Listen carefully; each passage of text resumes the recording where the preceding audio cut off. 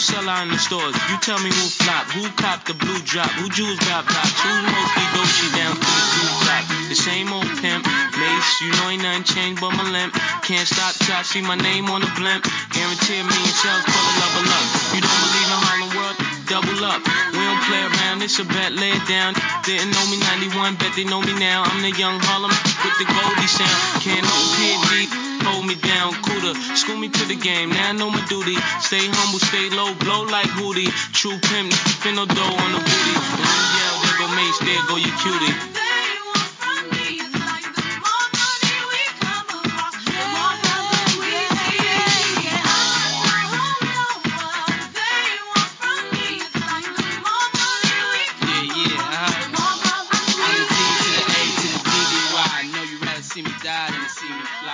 Hey there, folks, and welcome to a special edition of Hardly Heroes. I am Caleb B. That's where you can follow me on Twitter. Follow Eddie at EDDYC85.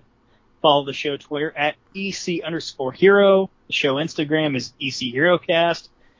Gmail is ECHeroCast at gmail.com. Of course, check me out every Thursday morning on the Grave Consequences podcast, which is a part of the Social Suplex Podcast Network. We are here. It is Sunday, August 22nd, just shy of the NXT TakeOver 36, or as I'm calling it, NXT TakeOver the End for real this time. And, Ed, how are you doing on this Sunday? I feel like $1 million. Feel like $1 million, man. Mm-hmm. Gonna tell someone to kiss your grits? Anything like that? Maybe. You don't watch NXT, do you? No, but I know what you're referencing. But I was referencing the movie we'll be reviewing today. Oh, fair enough. I was going to say Cameron Grimes is legitimately like one of my favorite acts in wrestling right now. We're not only covering the 1994 Walt Disney Pictures feature Blank Check, but we will also be covering Season 1, Episode 2 of What If. And why did we not cover Episode 1, Ed? You threw a fit. I not throw a fit. It's just like, and I think even you can admit, like, what if Peggy Carter got the super soldier serum? It was kind of boring. Yeah, I'll say this about the What If. I mean, I didn't think it was a bad episode, but to me it wasn't just bad, but it was like, here's the thing, and I'm sorry to cut in, but I just love to do it, of course. But the thing with this show, What If, is that, like, it's not of consequence, it's not canon, so you're already kind of behind the 8 ball for certain people. So you've got to make the content that you are putting out very interesting, very entertaining. They do that in episode 2, and I'm just going to be honest, that first episode was not that good.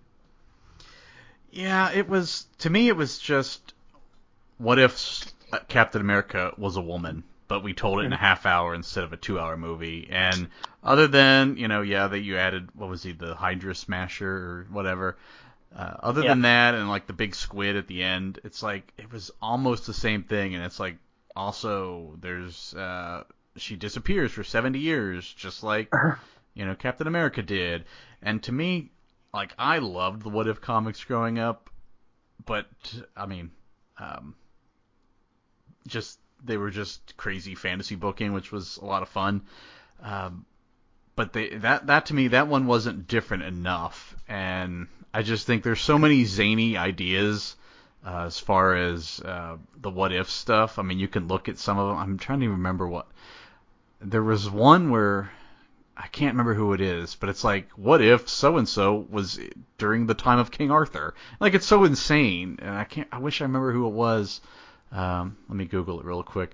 Unfortunately, some of the ones that I read the most related to the X-Men, so we won't be getting those.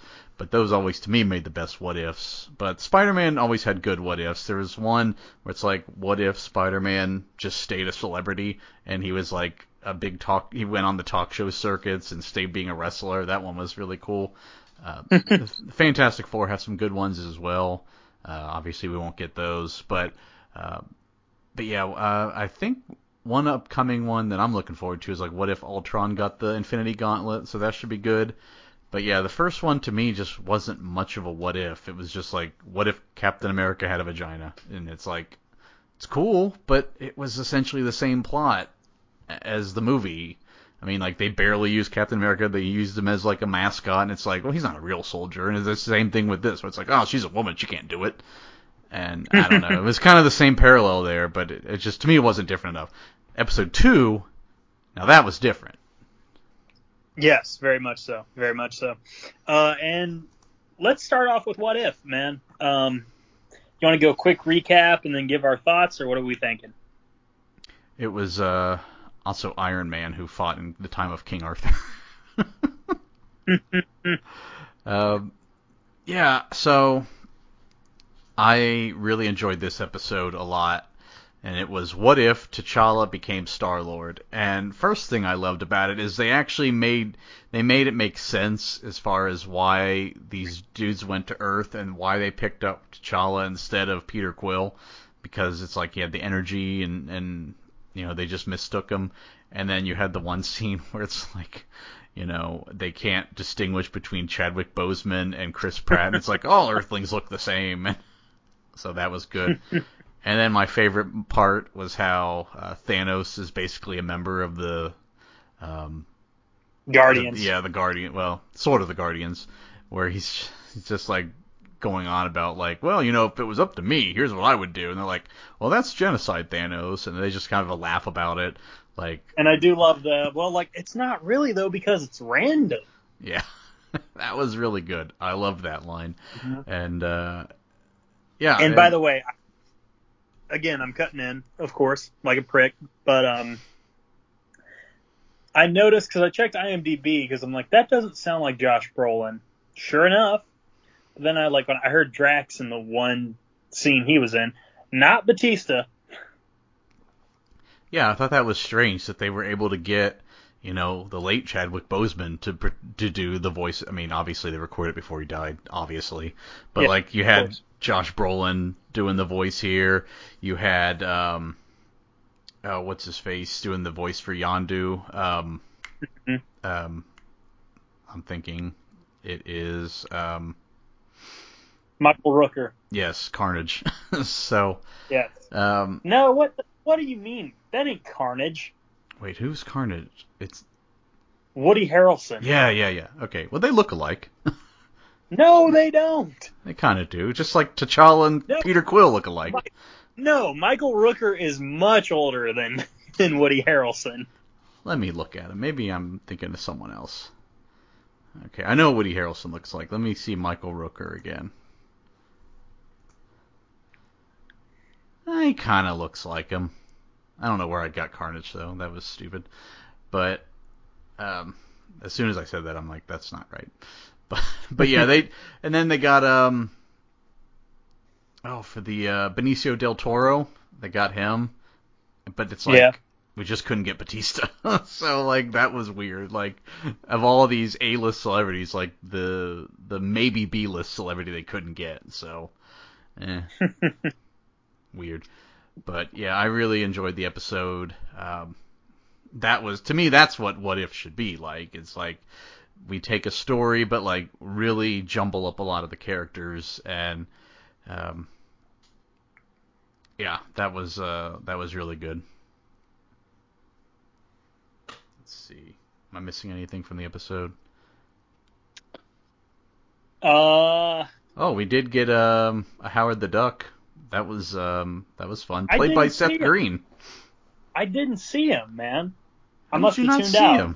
He had a pretty decent role, and he was Seth Green was Howard the Duck. I must have just turned my head at the wrong time or something. Maybe, but yeah, that was he was in it, and let's see, trying to remember any other important part. Well. I mean, these are only barely a half hour, so. Peter Quill was working at a fast food joint when Ego the Living Planet showed up.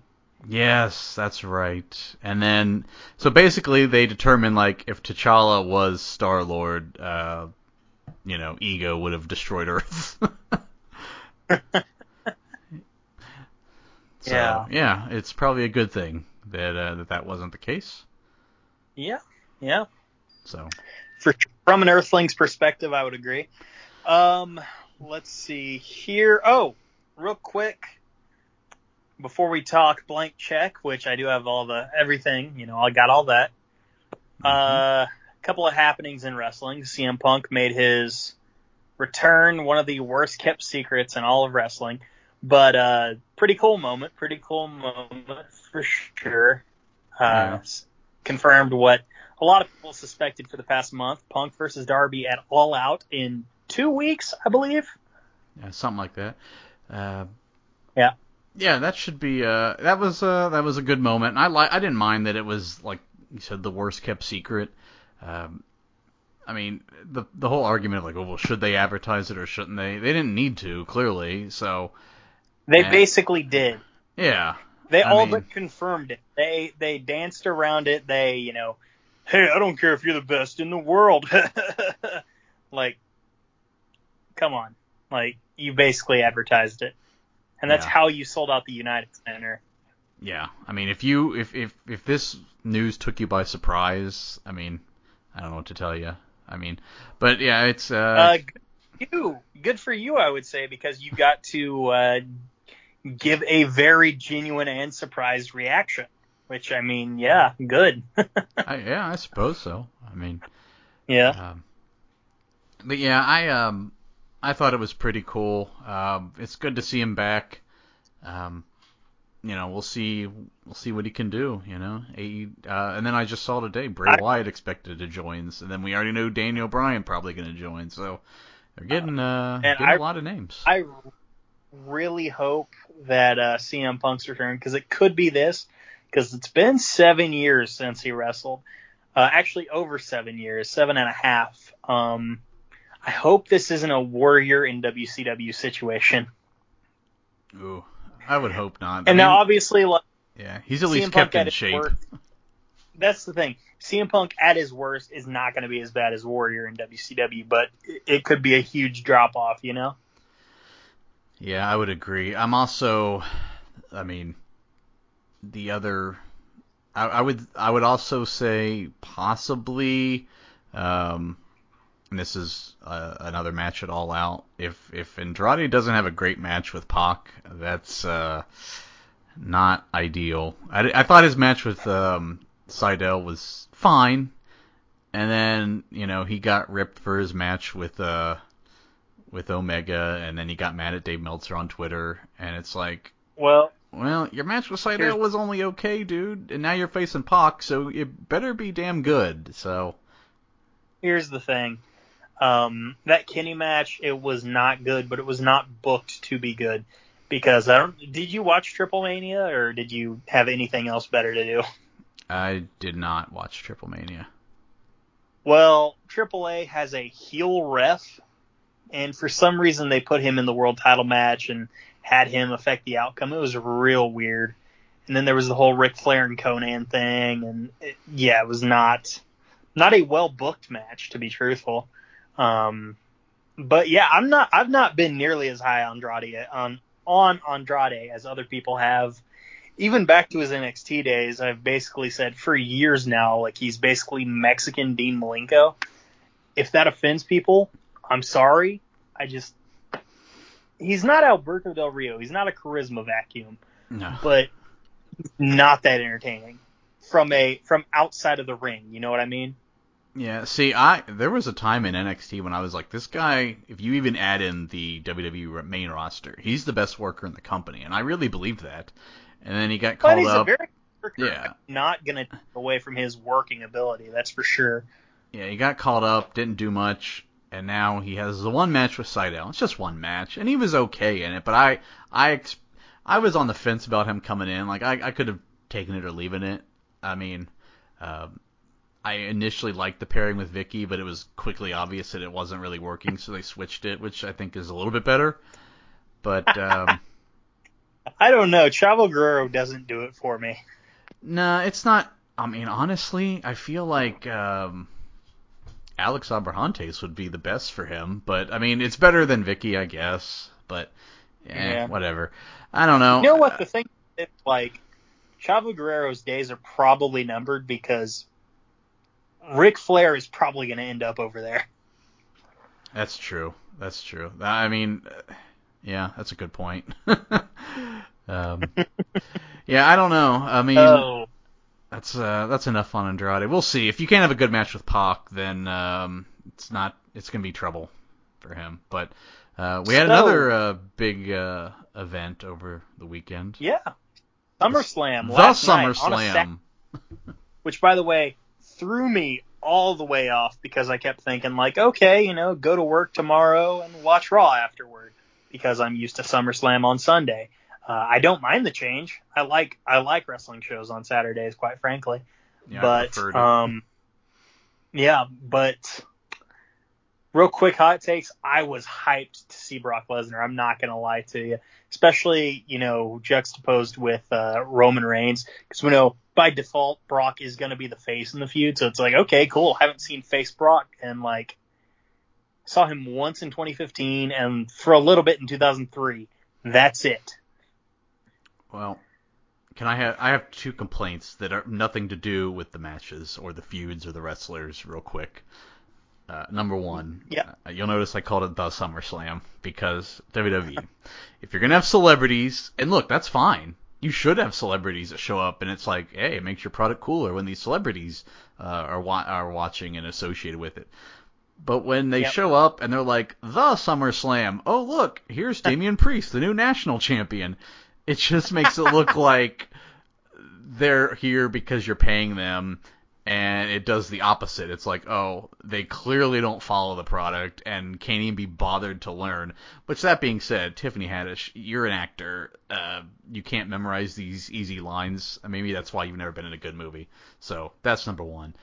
Number two, these skits in between the matches have got to stop.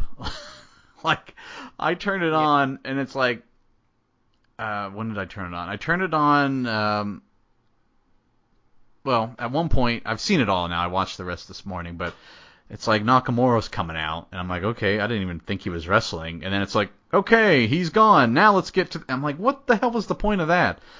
There was that, the wrestlers coming out, which is fine, because you're trying to woo them and sign them both, I would assume. But it's like, you could have done that on the pre-show, and then the god-awful skit with the water, and like, you could have cut easy 20 minutes off this show. Look, yes, you could have, but something very cool came out of that moist TV segment, and it's that there is a Wolfpack-inspired New Day shirt. Yeah, but you could have done that some other time. Cool. Maybe on Raw. That's cool, man. That's a shirt. Like, I haven't bought a WWE shirt in quite a long time. That's one I'm contemplating. Yeah. Well, anyway, that was my complaint otherwise, but like, just, you could have cut, it was, the show was like over 4 hours, so you could have, there's 20 minutes that you could have just cut for nothing. I mean, the entrances and video packages are long enough, so, but yeah, as far as general thoughts, let's see. I mean, let's see. Okay, so I really enjoy Damian Priest, but he doesn't seem to be getting over, and probably feuding him with The Miz for 5 months and Zombies was no help. They had a good match, but they tried, but the crowd just couldn't really get into it, which is unfortunate. And of course, the big return of Becky Lynch. Man, I don't know about that one. It's a weird booking decision because it's like, okay, Becky was like heel adjacent in her action of like, go for the slap, and then, okay, pardon me, lean in like you're going to shake the hand, go for the slap, disorient the opponent, blah, blah, blah. It's like, that's heelish. And then she's celebrating like a face would. And I don't know. I'm interested to see where they go with it. I do think it was a misstep. Quite frankly, if I can put the Booker hat on for a second, because like you, I like to offer solutions, not just excuses, Mm-hmm, mm-hmm. We're not complainers. We're solution finders. Exactly. Yeah. I don't embrace excuses. I embrace solutions. John Taffer. Mm-hmm. That being said, what I would have done here was, because they're like, okay, Sasha Banks can't compete, which that was the suspicion for quite some time, was Sasha Banks wasn't going to be able to wrestle, probably has COVID. Yeah, which, and now, and which is worse because apparently she's not vaccinated. Well, yeah, she went on. I don't know if she was anti-vax, but I think she did have some posts like, it's my choice. And it's like, well, okay, well, there's what happened. Here's the thing. Yeah, here's the thing. She is a 30-year-old female. And, we don't know all the side effects about the vaccine, blah, blah, blah. Maybe she wants to have a kid at some point in time and doesn't want to risk infertility. A lot of women around my age have not been vaccinated for that very same reason. They still wear masks and everything, but whatever. Anyway, that aside, enough COVID talk. What I would have done, I have Carmella come out, because, okay, she's going to face Carmella. Bianca just beats her inside of like 2 minutes or something. It's like, okay, the Carmella feud is done, though. Absolutely done. And then Becky comes out, shakes Bianca's hand, and then somehow, some way gets her in the disarmor. And there's your feud. And you don't have to flip the belt, but you've built that next feud up. Yeah, I don't even mind the match, but at least give it some time. I mean, it all depends on the follow-up, but, the last time they had a person of color win their championship match at WrestleMania and then lose in a squash match, that person has not been to the world title match. That person has not sniffed the world title ever since. Although I think he maybe had a main event at some point, like during the COVID era, but we knew he wasn't going to win. That's Kofi, by the way. I don't know. It depends on the follow-up. We'll see. I don't have high hopes. I feel like they're definitely going to do something that will infuriate fans. And I'm telling you right now, there's a stretch of road in Florida when you're driving from Tampa to Miami. It's like 55 miles long. It's built on a swamp. There are no exits because of that. And there are signs, plenty of signs, as you're approaching it, saying, hey, coming up, no exits, get your gas while you can, get your food, get your, bathroom, whatever, because it's coming, 55 miles, there's plenty of signs. I'm one of those signs right now, WWE. Do not give people Becky fatigue. It will happen if you keep doing stuff like this. Don't do it, okay? I'm telling you right now. This is the first sign, okay? You can get away with it now. But don't have her just keep squashing people that people like, because eventually people won't like her. See Roman Reigns as a babyface run for more examples of that. So that's all I'm gonna say. Let's see. Drew Jinder was a nothing match. Charlotte, God, I love Charlotte, but this whole switching the title just to keep padding her reigns is completely manufactured and not organic at all. And it just seems like ever since she debuted, they've been building toward a match where she gets to surpass her father in his title reign. So probably WrestleMania. I'm gonna give them the benefit of the doubt and say WrestleMania 2023. They'll probably be like, can Charlotte finally get more title reigns than her dad? Because I don't know what she's at now, 13 I think, or 14 maybe. 12. They took away 12? The NXT. Yeah, they did. Know. Which is, I mean, and it's like Ric Flair did it over a 20-year career, and and it was NWA, WCW, WWF, where he won all the titles in different companies, and it's like Charlotte debuted 6 years ago and is already closing in on her father. So it's just been a lot of padding, and that makes it not as fun. But she has great matches, so I can't hate on her. But man, also maybe it's time for Nikki Ash to be a superhero or something. And I've been rewatching The Invasion, and the thing that got Hurricane over was he acted like a superhero, and never once did he give these dorky inspirational messages. So just a thought. So stop comparing her to Hurricane, because Hurricane was way better at this. Hell, Mighty Molly is way better at this. She's just too corny. Edge and Seth Rollins was phenomenal. That was the match of the night. Yeah. People loved that Brood interlude, by the way. That was really good. And I liked the storyline of, like, if Seth Rollins hits the boot, it could end Edge's career. It's simple, and it was good. And then Edge doing all the old stuff, I forgot all about the educator. Like, that was good. The educator, the execution, yeah. I just wish Seth Rollins had a gimmick. I don't know what he's supposed to be. He comes out dressed like a matador. Like, what are you? So, I don't know. But he's a guy who wears kooky outfits and he's full of himself. Yeah, would be the best way. We have two of those on Raw, Miz and Morrison. So, Lashley and Goldberg. This Goldberg. Oh, that was bad. This Goldberg thing has got to stop, but it's not going to, and it makes me mad. Yeah, Goldberg's matches have not been presentable since like pre-Saudi Arabia Taker. Yeah, I think people are over the Goldberg nostalgia train. Clearly, it's been downhill. And his best effort was when he beat Dolph Ziggler inside 2 minutes at SummerSlam 2019. Yeah, that was good, but like people are clearly over him, and yeah, the fact that we're getting another one, and maybe it'll be in Saudi Arabia, maybe it'll be at Extreme Rules, which I think I might go to, and I'll tell you why. Even though I'm complaining about this pay-per-view, which I thought was probably like a C- pay-per-view, honestly. But the reason I'm going, couple reasons. One, I haven't been in Nationwide Arena since February of 2020, and I just want to do more stuff, quite frankly. I just want to go out and do stuff. Number two, even though I'm just complained about him, I've never seen Goldberg wrestle, so I can at least check that off the bucket list. He was supposed to wrestle at a house show way back when he was the champion the very first time, in like a cage match against Kane, but he got injured. He came out and cut a promo, and Triple H interrupted him, and then I think he speared him, but then the main event was like Kane versus Shane in a cage, which, whatever.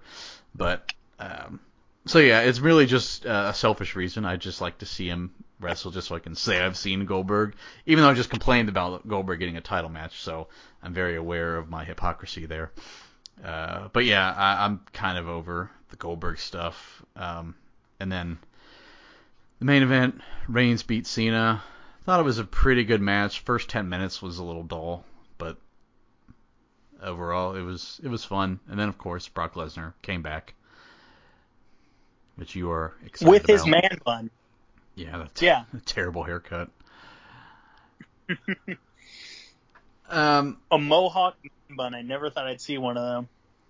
Yeah, nothing against Brock. I like him. I was not one of the people who was like tired of Lesnar holding the belt all the time. But it's August, right? August is not even over. And already this year, we've had Goldberg twice just show up and be like, I'm Goldberg, give me a title match. We had Cena show up and be like, I'm John Cena, give me a title match. And now now Lesnar, I'm Brock Lesnar, give me a title match. And that's not even counting the times they've done this before this year with like Cain Velasquez, who is not a returning legend, but the same idea. Goldberg's done it a few times where it's like, I'm Goldberg, give me a title match. And it's like, my God. Like, because I was expecting the show to end. I knew Roman would win because he was not going to leave WWE. I expected the show to end with Big E coming in to cash in. And I was like, this is going to be great. And then it's like, Brock's music hits. It's like, yep, that sounds about right. I thought because they made such an emphasis on Big E losing his briefcase and getting it back, it's like perfect time, get that big babyface cash-in moment. And it's like, nope, we got to go back to what we know. And the Botchamania account on Facebook, when he was summing up his thoughts on it, said it best. He's like, this show is basically WWE saying, we're happy with our stars we have now, and we do not want to build any more at this time. And that's kind of what it was, where I'm like, oh, we're just doing this again. And look, if maybe if they hadn't done it so much, I wouldn't have minded, but it's like, there's 4 times I just mentioned where it's happened already this year. And then you count Edge. Edge at least earned his title match, so I can't be that mad about him. But like everyone else just shows up and be like, here I am, title shot, and they just get it, and it's just, I'm kind of over it. Like, just build up new people, please, you know. But no, Brock Lesnar's here, so sorry, Big E, you're gonna have to wait your turn. So that's my thought on it. Yeah, yeah, but I'm excited to see where they go for sure. But hey, enough wrestling, enough what if. Let's talk about 1994 Walt Disney Pictures. Blank check. Hell And yeah. the very first thing here to dig up the old time capsule. Now, this was released on February 11, 1994. I was not born, so I was somewhere in my mom's womb at the time. Well, I was in third grade, so I had, let's see, third grade teacher was Miss Getz, and yeah, I was, it was probably it was winter, so I don't know. It was cold, and I was in third grade, and I was Yep. 8 years old at the time, so yeah, good times. No, nice, dude, nice. Okay, the number one song in the United States at the time, by a Canadian actually, "The Power of Love" by Celine Dion. Ooh, nice. I can't honestly say I've heard this song before. What? I'm sure you have. I You've never swear. seen Back to the Future? Yeah, but it's been a long time. That's the power of love. Yeah. No, that's not. No, that's a Huey Lewis song. What are you talking about? What song are you thinking? What song is this then? Okay, yeah, you're right. They're the same. Did she cover it then? Maybe I just ignored I what don't. the I artist you don't just think it's a said. cover. I think it's just the same title but a different song. You know what I'm saying? Okay, yeah, because that's clearly a Either man way. singing it in Back to the Future. I don't know what I was thinking. Yeah, come on, dude. Come on. You're changing wrestling That was at the another time. Michael Rooker moment. I don't know what I'm thinking Yeah. of. Jeez, you got that dementia brain. Yeah, You're the twisties okay. again. Yep, sure enough. Let's see here. So the ECW championship was like a regional championship at the time. It wasn't yet the ECW that we know Their Eastern Championship Wrestling. champion. Yep. Terry Funk had it. Oh, This was about a month before Shane Douglas threw down the 10 pounds of gold and crowned himself the ECW champion. So nice. just shy of that historic moment. In WCW, Ric Flair was the World Heavyweight Champion. What a shock. Hell yeah. And in the WWF, Yokozuna was in his second and final run as the World Wrestling Federation champion. God, what a shock. The Anoa'i family with the title. Yeah, the Anwas just running the game. And this was like a month before, or 2 months before WrestleMania 10. So not quite Bret Hart, but whatever. Oh crap! I didn't write the budget down. Did you? I sure did. Good job. $13 million budget, box office $39 million. Wow, Yeah. that's I, really good. I forgot to write down the cost of inflation. Who cares? Millions of dollars. There you go. Oh man, what about the critical reception of this? Well, not great. 9%, and the fans 34. Oh goodness.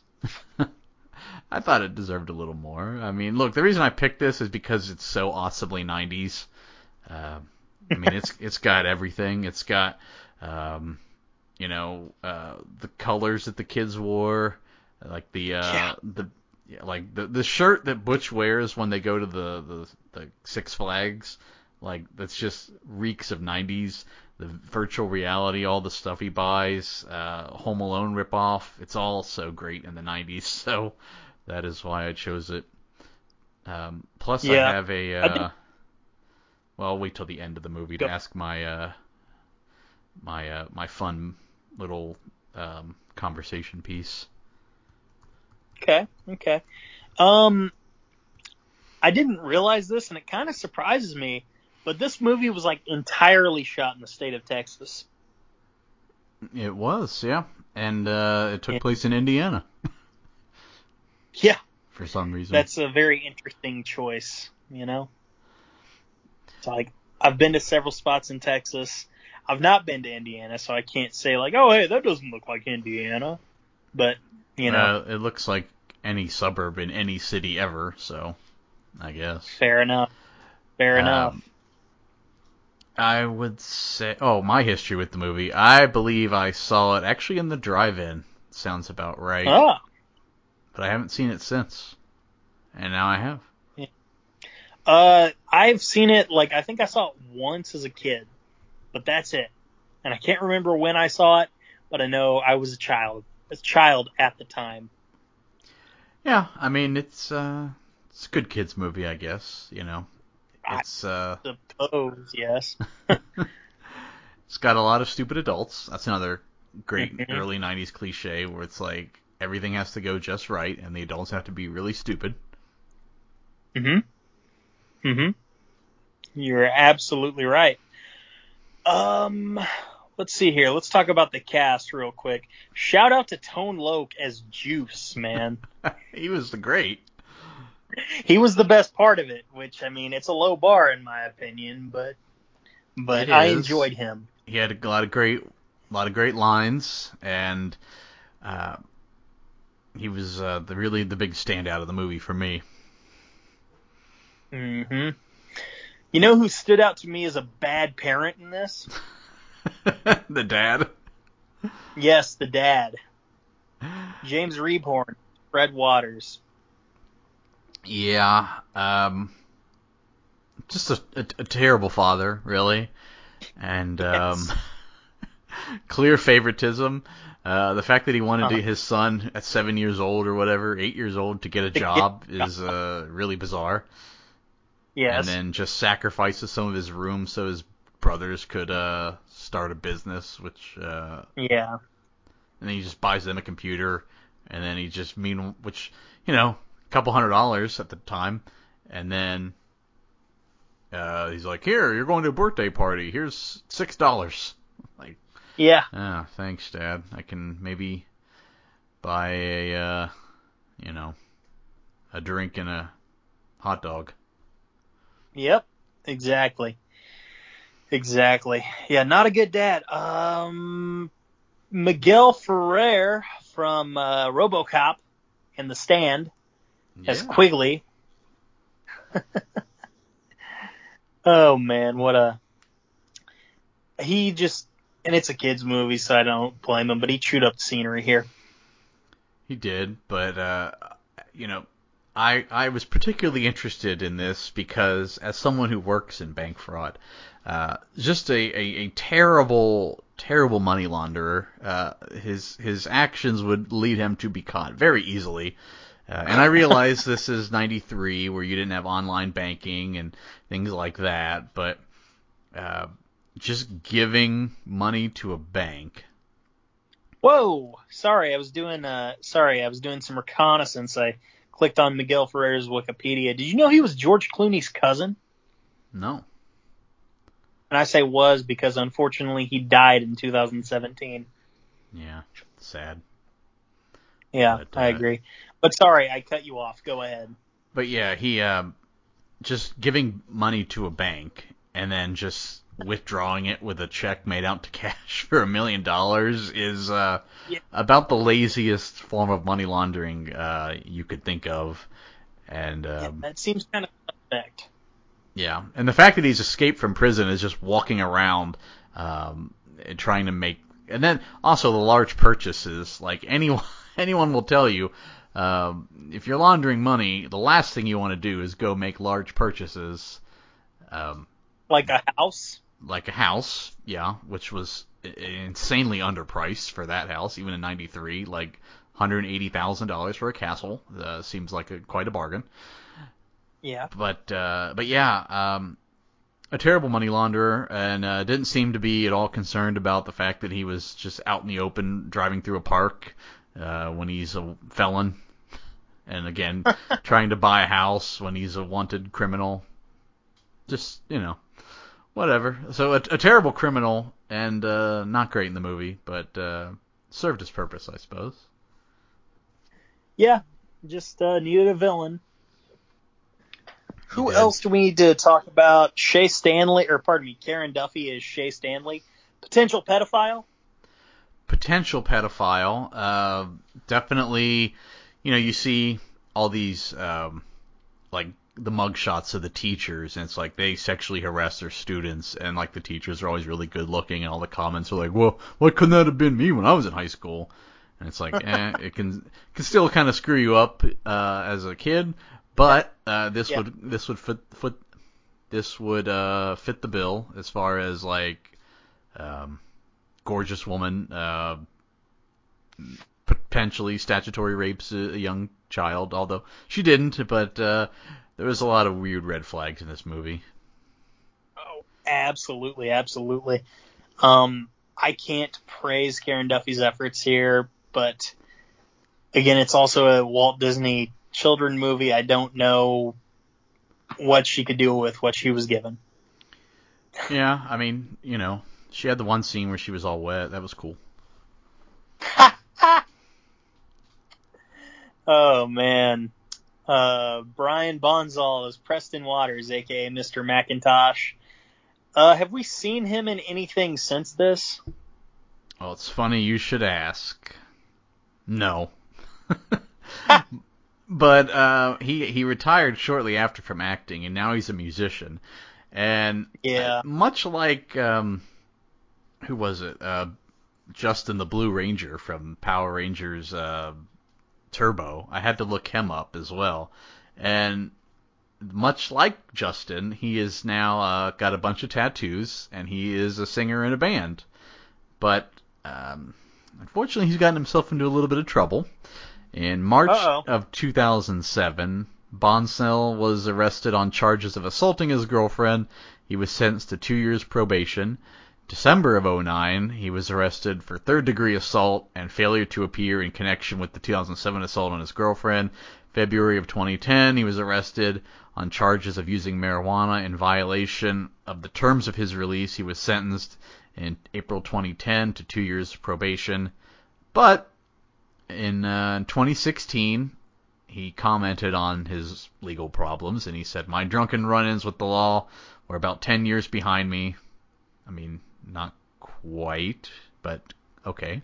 And they were 9 at the worst, but whatever, semantics. They're behind me, so I'm pretty happy about that. I'm not proud of my past mistakes, but you live and you learn. So, okay, I guess that's good that he's rebounded, but yeah, had a bit of a run in there, but it's kind of crazy that he's like, there's Preston, and now he's all grown up, and he's got a bunch of tattoos, and he's a singer, and he's beating up his girlfriend, and it's just very, very strange. But it happens with child actors, I suppose. Huh. Yeah, I suppose you're right. I'm thinking maybe I should check out this band Sunset Silhouette and see if any of their stuff is remotely good. Yeah, I mean, look, I would, if I was him, I'd have like at least one song about a blank check. I mean. Oh, absolutely, dude. Yeah. Well, do you want to... by the way, and we forgot. We need to get into the movie, but I did love Rick. Oh my God, how do I pronounce this last name? The chauffeur, Henry. I liked him. Rick. Ooh. Dukamanun. Dukaman, maybe? Yeah, maybe. He was alright.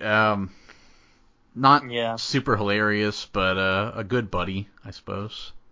Yeah, good buddy, and I don't know, maybe it's my own headcanon, but I suspected, like, he kind of knew what Preston was up to. Like, he can't be that stupid. Well, a lot of people in the movie were that stupid, so maybe. So, yeah, I expected Henry knew, and I also expected, at some point, his dad kind of figured it out. Where I think they pretty blatantly clear at, like, around, like, the last 30 minutes of the movie. Maybe. I don't know. And one. And then one at the end as well. Yeah. Well, we open with a man who has escaped prison. He finds a stash of money he planted and recovers it. There's $1 million in a briefcase. And then we meet Preston, whose brothers have started a business called Hand and Foot, complete with a pretty stupid-looking handshake. And Preston's dad buys the kids a new Apple computer for their business, and they use up half of his room, and it's like, well, they're entrepreneurs, and you should be too instead of playing around. And it's like he's 8. Yeah. Yeah, open up a lemonade stand. I don't know. I mean, yeah, I guess, but That's literally the best he could do is open up a lemonade stand or be like, yeah, hey, I'll rake your leaf. mow yards. I mean, what are you really gonna do? Besides, he doesn't have to. I mean, if I had a son who was around 8 years old and he didn't start a business, I wouldn't be like, you should start a business. But at the same time, it's like, if he did, I guess I'd be proud of him. But, I mean, when I was 8, my parents gave me an allowance, and apparently Preston's parents do not. So, their parents are kind of douchebags. A little bit. Yeah. And Preston's also the only one that knows how to operate a computer in the family, which in 93 I would buy. I would buy that in 93. I still remember my first computer. I remember when it went into the screensaver. I'd never seen the screensaver before, and my mom was like, "Oh, don't touch it. It must be doing something." And then we just bumped it, and it's like, "Oh, I see." It's like, it goes to the screensaver. It's like, "Oh my gosh, what's happening? Why is it doing this?" So yeah, I would buy that. No one in the house knows about a computer. Yeah, that's fair enough. Let's see. Preston then goes to his friend. Well, it's not really his friend. He's like a school bully, but his name's Butch. Goes to his birthday party at Six Flags. Well, that's the thing. Preston doesn't have friends. He's not honestly, not a very likable kid. No, I mean, he doesn't have much of a personality except he's. I get his I get his point of view where it's like, my parents suck because they never give me any money and I don't have any money to do anything. But at the same time, he makes a big deal out of it. I need money. I'm greedy. So the whole family kind of sucks. Yeah, pretty much. They've got their priorities, especially Preston has his priorities all out of whack. And it's honestly kind of his dad's fault. Mm-hmm. Yeah, because right here is a great example. His cheap-ass dad only gives him $6, so all he gets to do is ride the kiddie rides, while all the kids get to ride, the good rides. And it's like, you just bought your other son, a computer, which is hundreds of dollars. You couldn't have given your own son, 40? I don't know. 20? A $20 bill? Jeez. $6. Thanks, Dad. Tight ass. Yep. Get a crowbar and pry open his wallet. But Preston, whose birthday is also coming up, gets an early present. It's a blank check from his grandma who forgot to fill in the amount. So the dad forges it to make it $11. Oh, man. Meanwhile, don't spend it all on one place, bud. Yeah. Thanks. Meanwhile, Carl Quigley, the criminal from before, he goes into the bank with his $1 million. He wants his banker, Biederman, to launder it for him. And he's like, tomorrow a guy named Juice is going to come in for the check, and you give him the money, which is not how money laundering really works. But for the purposes of this movie, I'll allow it. Yeah. Yes, if you're wondering, money laundering is using dirty money into disguising it as good money through legitimate business transactions. So, it's just basically see Breaking Bad, If you have a cash-based business, Saul Goodman explains it. Yes. Yeah, if you have a cash-based business, you just on your balance sheet, we only made $500 today. Actually, we made $800, and I used $300 of my bad money and threw it into the balance sheet, and now we made $800, and now it appears legitimate, and now the IRS is not going to come after me. That's how you launder money. So don't do it, though, because you can still catch people doing it that way. Meanwhile, oh, no, I already read that. So yes, Carl goes from the bank, or at the same time, Carl's at the bank. What's his face? Preston also goes there. He wants to open up an account with Shay, the attractive bank teller. But they're like, well, you have to have $200 to open up an account, and he only has 11. So, sorry. Pretty sure you can open up a savings account with anything, but whatever. So, anyway, Biederman also gives Carl these temporary checks to use in the meantime. It's like, you can't wait one day. Yeah, I'm not sure what have some patience, dude. You've been in prison for how long? However long. And then he's like, in the meantime, use these checks. And then, Juice will come in tomorrow and get the money. Yeah, like you said, why not wait one day? Well, he doesn't. He takes the checks, and Butch, this little dickhead friend of Preston, steals his $11, and he's like running through the parking lot, and in the whole melee, and Carl accidentally runs over Preston's bike, and all these people are surrounding, and they're like, "Oh my gosh, what's going on? Is your kid okay?" Even the cops are like driving around the parking lot, so Carl just kind of panics, and he's like, "Here's a check. Just give it to your dad. He'll know what to do with it." So, luckily for Preston, Carl was doing this whole money laundering bit, and wasn't just some random dude with like an account with like $3,000 in it, and then he wrote a check for $1 million and bounced the check for insufficient funds. This required a lot of good luck. Yeah, this was the absolute perfect storm of everything, because clearly Preston doesn't know how checks work. So he's like, well, I'll just write it for whatever, and then they have to give it to me. It's like, well, there has to be enough in that account. Luckily, there was. It was just dirty money. So yeah, what? How fortunate. Mm-hmm. So Preston's grounded because he keeps complaining about money, and then he prints out the check for $1 million, makes it out to cash, and he goes to the bank, and they're like, yeah, sure, this is legit. But then Biederman thinks it's like, oh, this must be Juice. And it's like, even though he said no. He's like, Juice? He's like, no thanks, I'm not thirsty. So, idiot Biederman's like, well, this still must be Juice. And he just gives the kid all this money. And then Juice does come in. And he asks, like, where's the money? And he's like, I just gave it to this kid. And then they realize it was the kid with the backpack. And meanwhile, Carl's trying to buy a house because, he's trying to buy a castle. And, which is on the market for $150. Which is a great deal. They may as well have said, like, hey, he's going to buy the Alamo. Yeah. This was a gorgeous house. Yes, yeah. Yeah, I saw just today, I don't know if it was just today, but Nelly, his mansion in the suburbs of St. Louis is on sale. A short sale, so he's not doing well. It's like 300 and some thousand, but it needs a lot of work. Nelly must not be doing too well these days.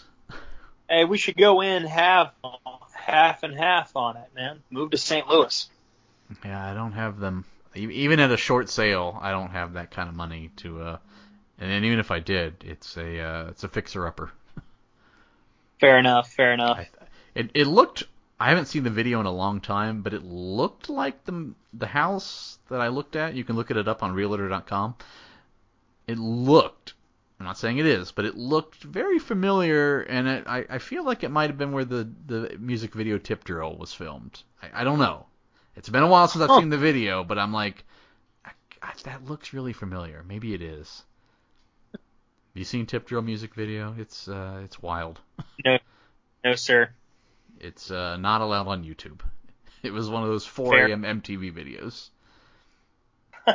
maybe Daily Motion has it, but it's pretty crazy. Anyway, Interesting. More dumb adults. Preston calls in and uses the type to talk feature on the Mac to buy the house for $300,000, and it's like these people are like, oh, this person who sounds exactly like a robot is buying a house. That's perfectly normal. And they bought it for $300,000. And meanwhile, Carl, Juice, and Biederman, they figure out what happened to the money and who has it. And we also see that Shay is works for the FBI. Yep. So, there you go. So the first thing Preston buys after the house is a personal limo driver. That's Henry. They go shopping for wardrobe. They go to the mall, as all the people in the 90s did. They get all these electronics and Nerf guns. They go to the Sharper Image. Remember the Sharper Image? Is that even around anymore, I wonder? I'm not certain. Sharper Image. I bet it might just be online only. It is around. I bet it is. Let's see. The Sharper Image official site. Let's see. Do they have a store locator? If they don't have a store locator, I feel like that... I don't see a store locator on here. They might just be online only at this point. Man, how the mighty have fallen. Did you ever go to a Sharper Image? Not that I can recall, no sir. No, they were cool. I mean, like, everything in there was, like, so expensive, but, like, you could try out a bunch of stuff. It's kind of neat. Let's see. Anyway. So, yeah, they went to the Sharper Image. Good blast from the past there. And, yeah, the Nerf guns as well. And on their way back to the mansion, they see Shay running on the side of the road. They talk to her a bit. She tells the FBI about this guy, Mr. Macintosh. That's who Preston said bought the house, because it was Mac Computer. And then Preston furnishes the house with a water slide, a go-kart track, arcades, bounce house. Just all the crazy stuff that you would see at like a fair. Yeah. Big boxing ring with the gloves and the sumos and even at he only had 700,000 at this point. Even at 700,000, I feel like that everything he did would cost way more than that. You would think so, yeah. I mean, 700,000 is a lot of money, but you can blow through it pretty quick if you really try. And I don't know. I guess I don't know how much bounce houses cost, but he, to furnish a mansion and to buy all the stuff he bought and construction of a water slide, I don't know. Feels like that would easily be more than 700, but I guess not. So Carl, Juice, and Biederman look for the kid. Shay comes by the castle looking for Mr. Macintosh, but finds Preston, who gives her the opening deposit. Shay, she's just like, oh yeah, it's completely normal that, like, that's the other thing. Like, Preston tells the limo driver and Shay that, like, yeah, Mr. Macintosh, he didn't have a childhood of his own, so he just pays me to live it out for him. Wow. Yeah. If I heard this story, it's like, oh, are you, like, is this guy a pedophile? Yeah, apparently Henry or Shay, it didn't raise any flags. They're just like, oh, okay, that seems normal. Like, no, it doesn't at all. No. Yeah, so if I was either of them, I would believe Mr. Macintosh was in fact a pedophile, but yeah, I guess they just thought it was normal that this millionaire that no one's ever seen just pays a kid to hang around his house and live out his childhood fantasies. Wow, yeah, I don't even want to go any further with that. I don't either, but that's what they said. Yeah. So Shay then makes an appointment to see Mr. Macintosh, but instead gets a date, I use air quotes, with Preston. And Preston gets ungrounded when he tells his dad that Mr. Macintosh wants to see his business plan. So money rules everything in this movie. Of course, yeah. Preston including your father's love. Yeah, of course. His dad quickly gives in when he's like, "Ooh, money? Okay." So they go to this date. There was a spot where I laughed where Preston takes off his sunglasses and like puts them in the wine glass. I thought that was pretty funny. And then Shay asks about Mr. Macintosh, but Preston then falls out of his chair. So they go to a burger joint and they go to one of those fountains with the pavement that shoots up. And we got to see Karen Duffy all wet. It's kind of cool. But Carl, Biederman, and Juice all see them, and Biederman doesn't recognize his own employee. But they chase after them, and they, of course, get in the water and get all wet. Oh well. Oh, man. Yeah. Sad. I don't have much. Sorry. No, that's okay. So, Preston then invites Shay to a birthday party for Mr. McIntosh, which she accepts, and during the party planning stages, a lot of people become suspicious and that nobody's ever actually met this Mr. McIntosh, and Preston then begins to realize, having all this money, he still doesn't have any friends. He goes to the park. Carl and his gang, they find him there. Preston gets away, but in getting away, he loses his backpack for a minute, which had a little bit of money left. Juice chases after him in the park, and at one point, Juice just needlessly shoves this dude into a pond, which I thought was really funny. Vince McMahon would have loved that. And the look on his face. But yeah, more great stuff from Juice. Juice is the best.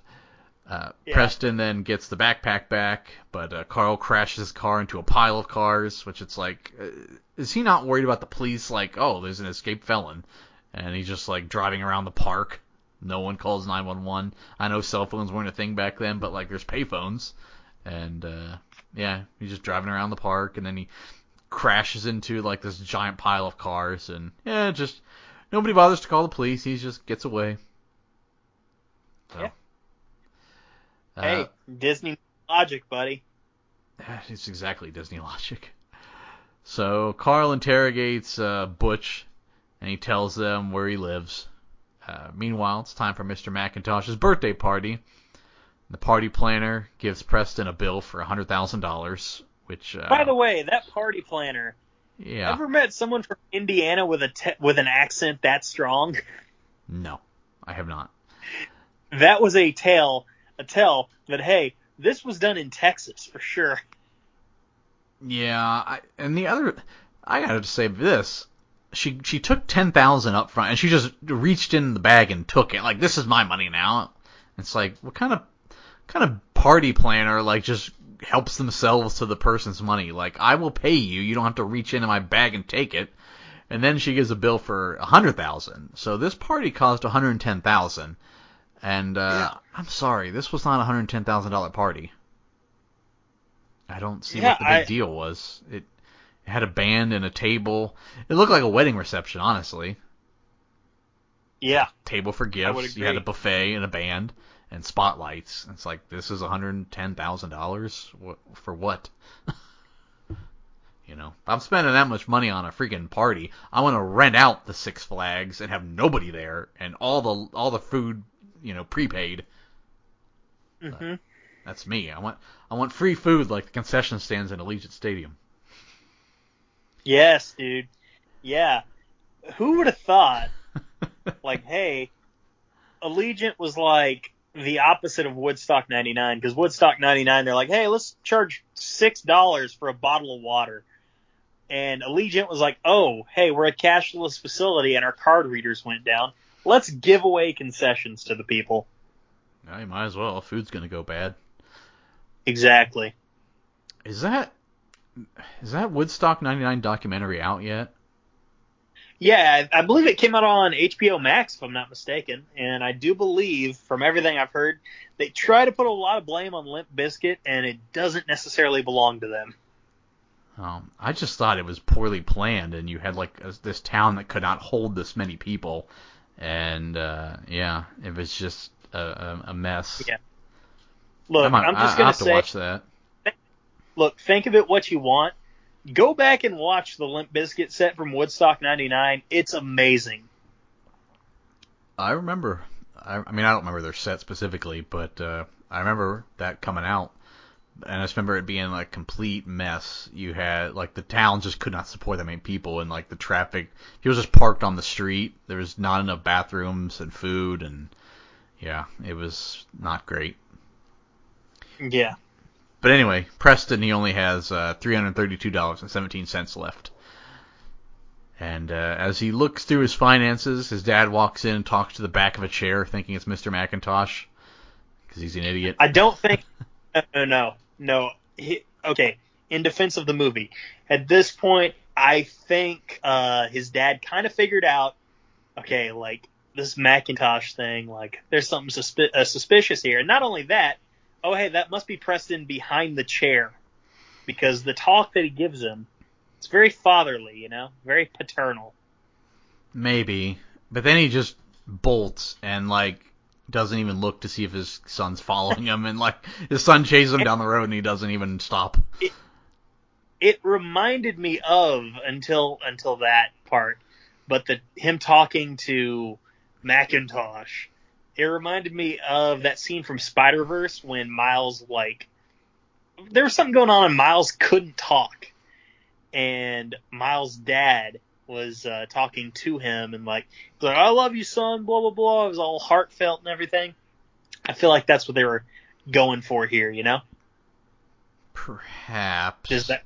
The only thing I would say in defense of that is every character in the movie is stupid, so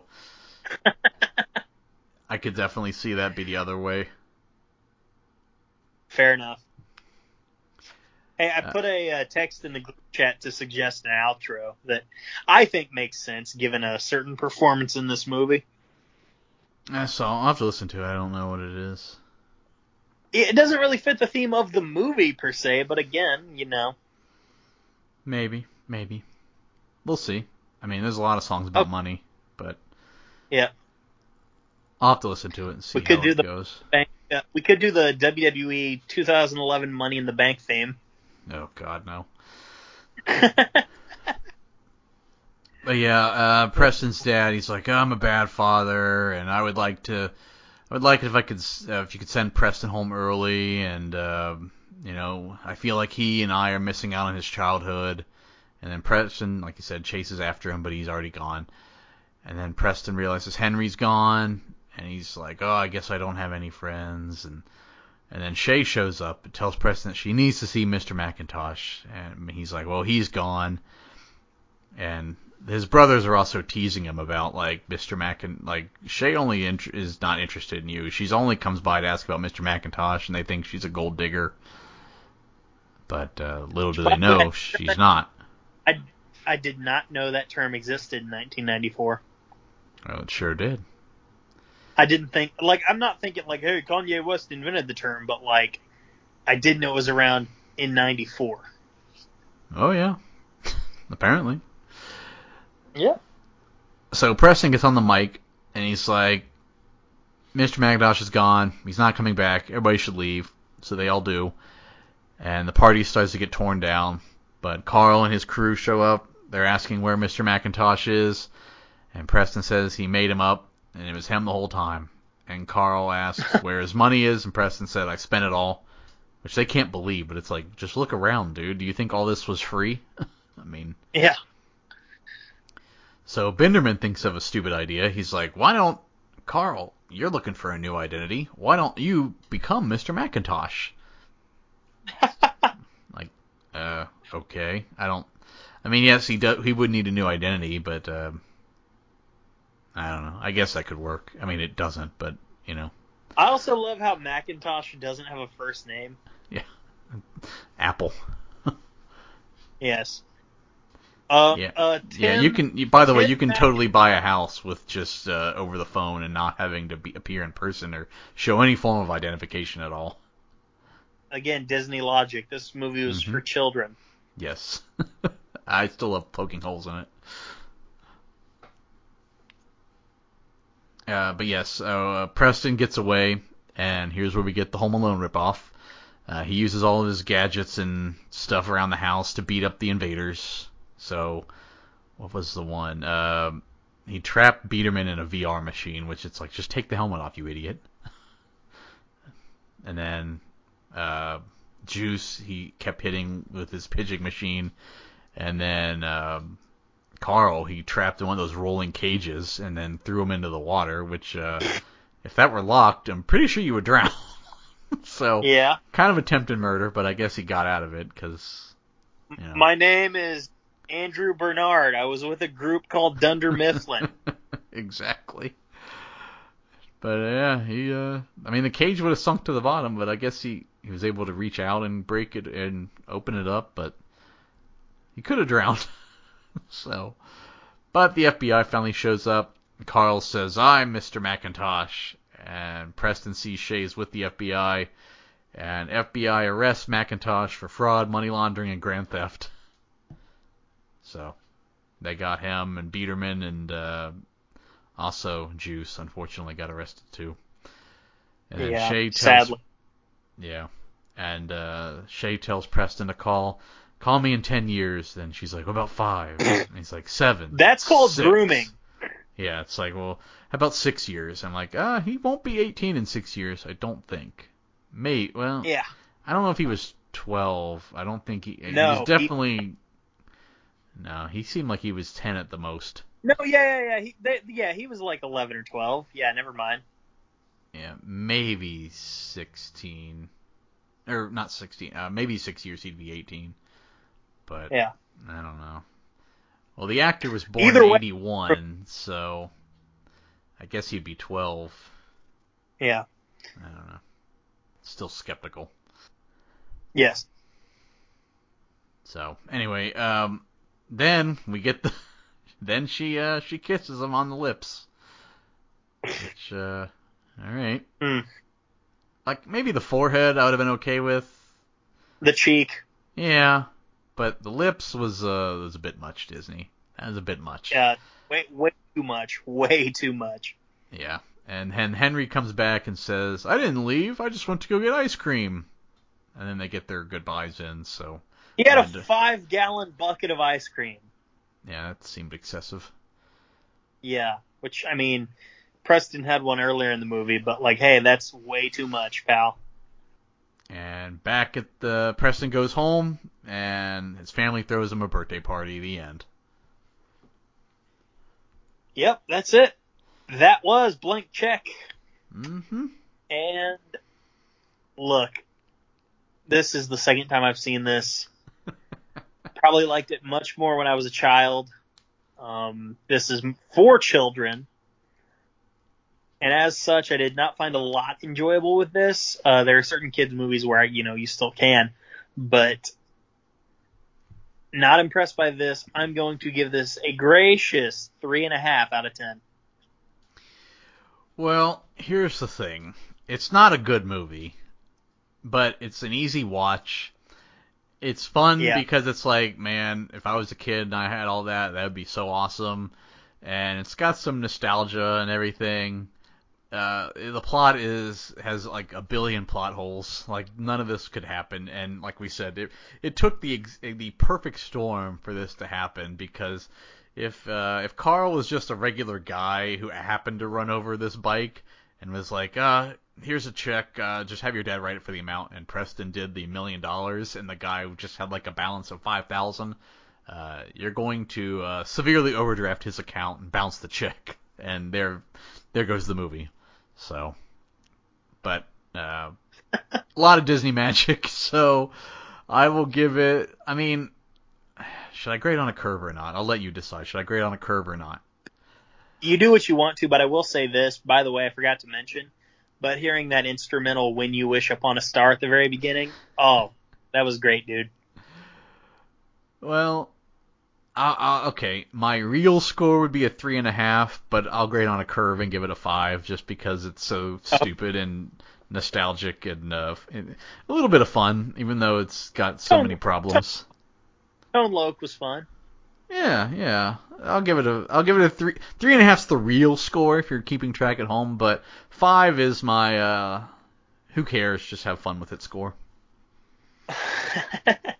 Fair enough. But I do have a one last piece of business, just for fun. I know it's the amount of money is different between 94 and right now, but tax free. You had $1 million. What would you buy? Well, to get the boring stuff out of the way, clear the debts, and take care of my family, that sort of thing. First thing I'm buying, believe it or not, I'm buying veneers. That's right, fake teeth. Fake teeth, brother. Why? Buddy, look at that $1 million smile Roman Reigns has now compared to what he looked like in 2016. Oh, that's a different one. I did not expect that. But I'm also buying a. Oh man, this is gonna sound wild, but did you guys have Hastings out in Ohio? What, like the store? Yeah. No, but I've heard of it. Okay, well, it's like video games, movies, and pre-owned stuff as well. Where there's like knickknacks, collectibles, posters, that sort of thing. Open up my own Hastings-like store, But also, to make it profitable, if we can figure this out, figure out the licensing and all that, also have a conjoined store that sells medical marijuana. Because that is very popular here. Seriously, that is very popular here in Oklahoma. The county I live in is like maybe 2,000 people, and there's like 6 dispensaries in the county. You sound like what Family Video attempted to do with CBD. Oh, they did, didn't they? Yeah. But no, this is the real stuff. This is THC, not the fake stuff, dude. Yeah. So that would be your business. That would be what you spend everything on. Oh, also, well, not everything. Save the rest. Yeah, I get it. If that doesn't work out, let's maybe just keep some money around to come out to some Braves games here and there, Yeah. By the way, I know we're about to get out of here, and I've told you this before, in June, I was emotionally checked out from baseball, but don't look now. The Braves are 12 games above 500, first in their division. They're a few games behind the big three in the NL, which they're a cut above like everyone in baseball besides the White Sox and the A's. Dude, I'm just saying we are hotter than like anyone in the league right now. We're doing really good. Yeah, hotter than everyone except us. We'll see. We got a 2-game against you guys this week. Yeah, before I get into what I would do with $1 million. Yeah, I was very harsh on Cashman and Boone, and I wanted them fired. But look, this is one of those instances where I want to be wrong. Like, you think I would want my team to not even make the playoffs this year just so I could be like, called it? Like, no. Yeah, no. I want to be wrong. I don't want to go through another manager search and maybe get it wrong. Like, I would much rather, succeed. Now, would I be shocked if Boone does something incredibly stupid during the playoff series and costs us a game? No, of course not. In fact, I'm kind of expecting it.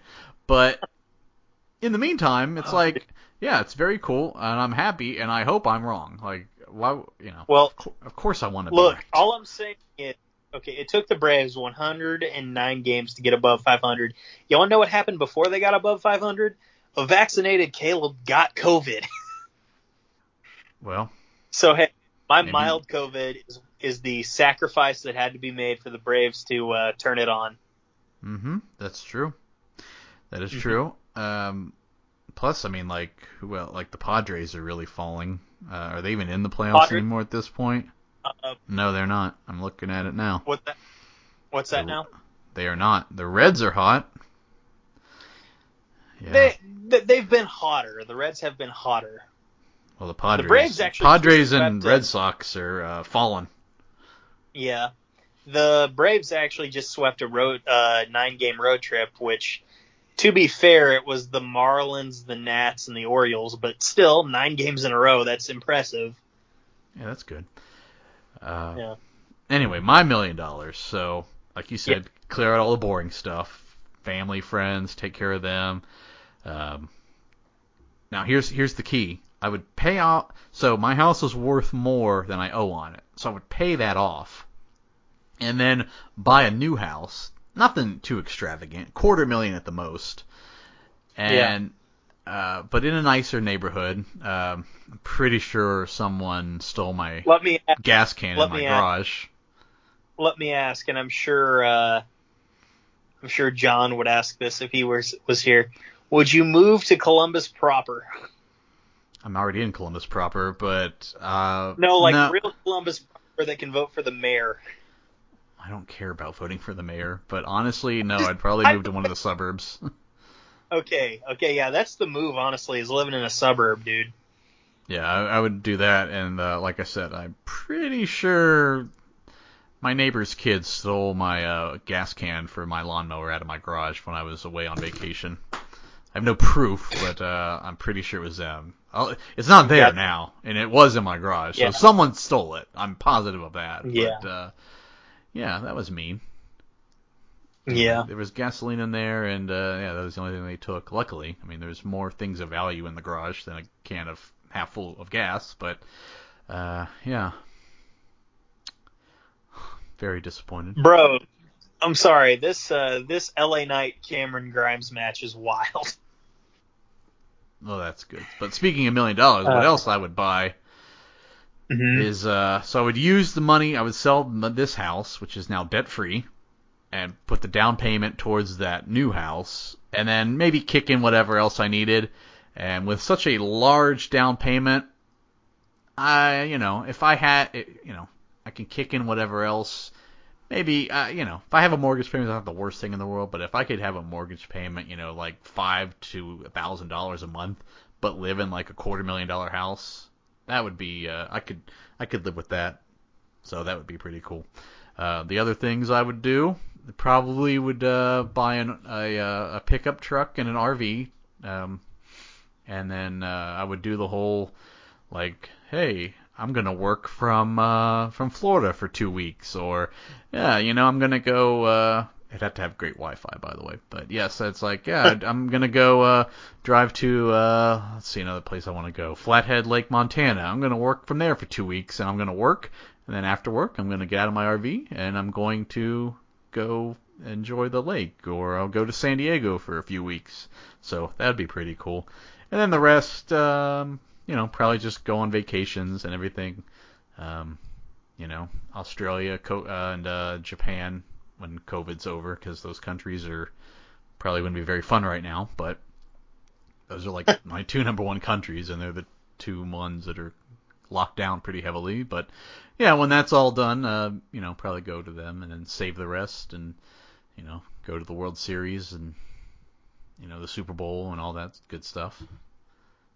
Yeah. Hey, we're going to get out of here pretty soon because we've been going at this for a little over hour 15 at this rate. Slightly too early World Series prediction. What do you got, pal? Well, I'm going to say, let me look at the standings, because I'm not a believer in the Brewers. I'm not a believer in the Reds. Real quick, just to not put ourselves in an awkward position, you cannot say your favorite team. All right. Let's see here. Giants are awfully good. Because I have already an AL pick, because I think they're a cut above everyone else in that league. If it's not the White Sox, I think they're frauds. Wow, disagree. Yeah, I'm using the F word on the Astros, and the Astros, because I'll never pick them for anything.